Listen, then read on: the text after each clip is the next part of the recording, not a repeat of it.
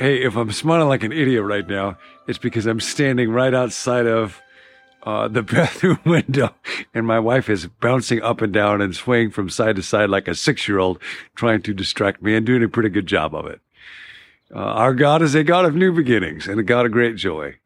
And so take a deep breath.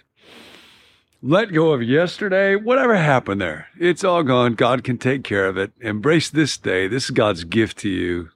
Lift up your heart and let's find God in every moment. And therefore, the word for today, the phrase is be curious.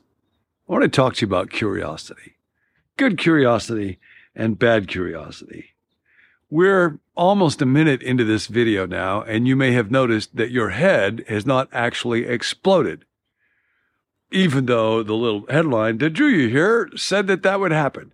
Now, that headline is what is known, of course, as clickbait, and it was intended to be funny. Hopefully, you were not actually expecting your head to explode, but it has to do with curiosity. Clickbait is a combination of words, a kind of a headline, that tries to get you to spend your time doing something somebody else wants to spend your time doing. And there's all kinds of now studies and articles about this, and there'll be certain formulas. One of them is the phrase, you won't believe. You won't believe the dance moves of this dog, or you won't believe what this once very attractive movie star looks like today. Or it could be, a 93-year-old trainer shares the one secret to longevity, or 5 foods that Swedish weight loss experts say you must not eat. I don't know why they're always Swedish weight loss experts, but somehow that makes it seem more real or more specific. And all of these things play on our curiosity, and in particular, what's often called FOMO, the fear of missing out. And I raise this because curiosity is a very good thing. People sometimes wonder, is the Bible anti-curiosity? In Genesis 3, we've been going through the book of Genesis and the early story, and particularly the fall. And in Genesis chapter 3, there is this forbidden fruit, as you know, from the tree of the knowledge of good and evil. And the serpent says to the woman, God knows that when you eat this, your eyes will be open, and you will be like God, knowing good and evil. You will not believe what that's like. That is the one secret. You don't want to miss out on that. And people have sometimes taken that to mean that the Bible is anti-curiosity. In particular, it has often been interpreted as though the woman especially was curious and stereotyped and misused to train to shame or mistreat or marginalize women as though they are particularly gullible or so. So, a couple of important things. Eve is not Pandora. You might remember in Greek mythology, the original woman was named Pandora, but she's very different from Eve. For one thing, there are a lot of varieties of this myth, but in one of the oldest, a man named Hesiod wrote it down in, I think it was the 7th century BC. Zeus is ticked off because Prometheus stole fire from heaven. So to punish mankind, Zeus creates woman, Pandora. And then she's given this jar and told, don't open it. And of course, she cannot resist because she's curious, so she opens it. And all these evils are unleashed on humankind because of the woman, because she cannot restrain her curiosity. Now, Eve is not Pandora. Eve, equally together with Adam, bears the image of God. Eve, equally together with Adam, was created to be a partner in dominion, was not a punishment of humankind, but a representative of humankind. And then it's also really important to understand that when God issues this prohibition about not eating from the tree of the knowledge of good and evil, it is not arbitrary. One of the things that will destroy your faith and make it impossible for you to trust and love God is if you think that God gives laws or rules for no good reason that are just arbitrary, like don't take the red pill, take the blue pill or so. The idea, of course, is not about the fruit. It's not about Adam and Eve's diet. The tree of the knowledge of good and evil was expressing this reality. Knowledge was always interactive participation.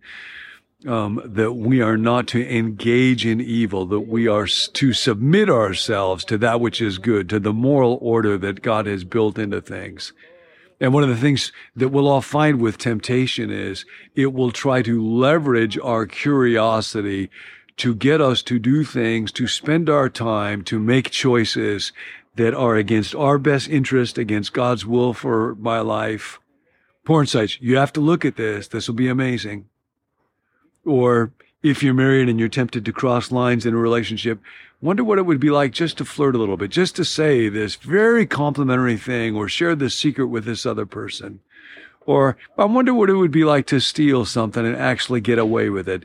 And then a kind of knowledge comes, but of course it is tragic knowledge. It is fallen knowledge. C.S. Lewis writes in one of his great essays on the inner ring that the desire to know what it would be like to be on the inside will cause us to do things, to lower our standards, to gossip about others, to betray other people, to do terrible things. Because I just wonder what it would be like to be really on the inside.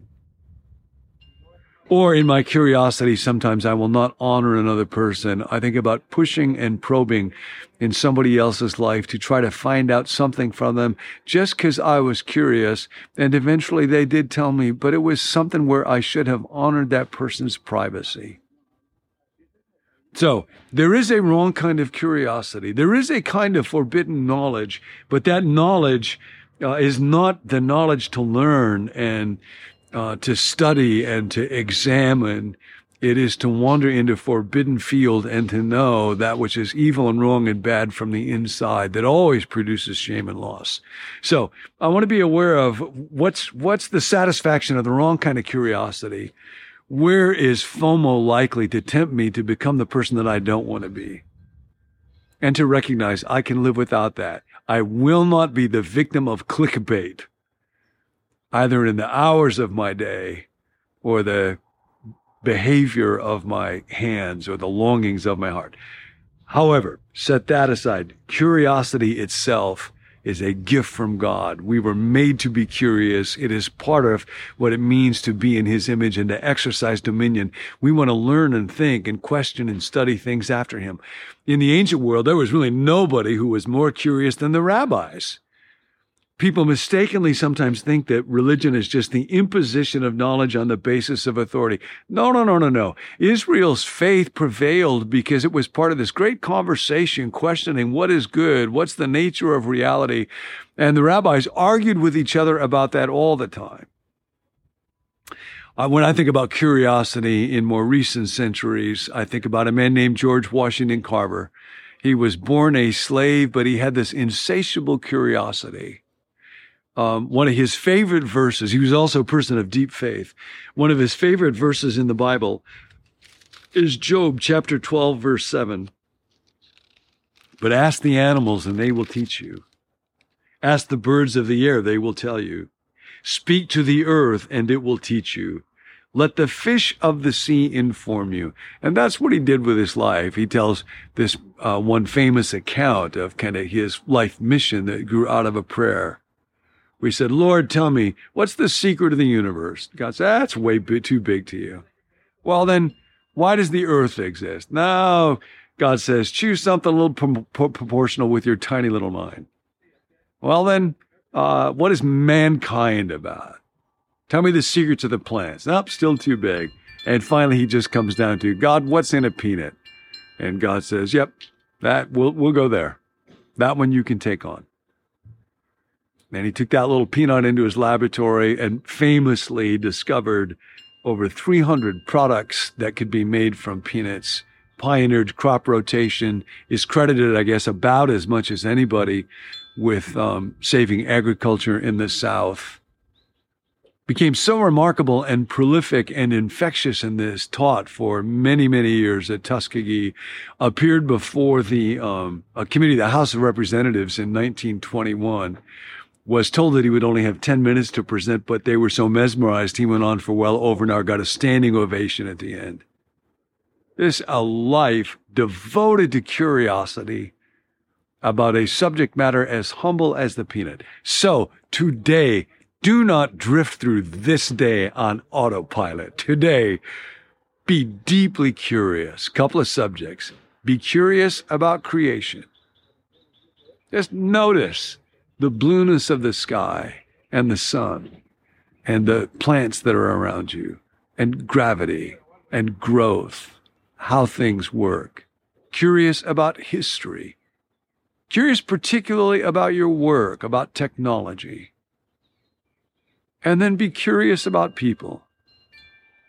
When you look at them, study their faces and wonder what's going on in that person's mind. What is that person feeling today? What's the story that has brought to them in this place? What does God see when God looks at that person? And then today be curious about God. What is God's experience like? What is in God's mind? And in particular, what is in God's mind for me? Why did God make me? God, what do you want to do with me right now? God, what do you want to say to me and through me in this moment right now? And what might this next minute mean? What might it be about? Because this minute, just like that peanut, is filled with the presence and the goodness and the plan and the glory of God. End of teaching. Beginning of your day with God. Be curious. Don't let your head explode.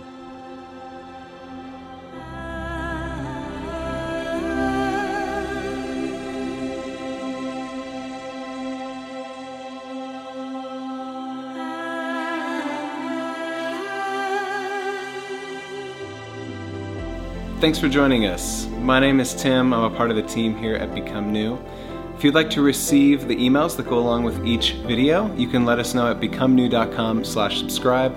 Or if you'd like to receive a text alert whenever we release a new video, you can text the word BECOME to the number 855-888-0444. If you have a prayer request, please let us know. You can text that request to that same number, 855-888-0444. There's a group of us who meet every day to pray over those requests. So we look forward to hearing from you. Thanks for joining us. We'll see you next time.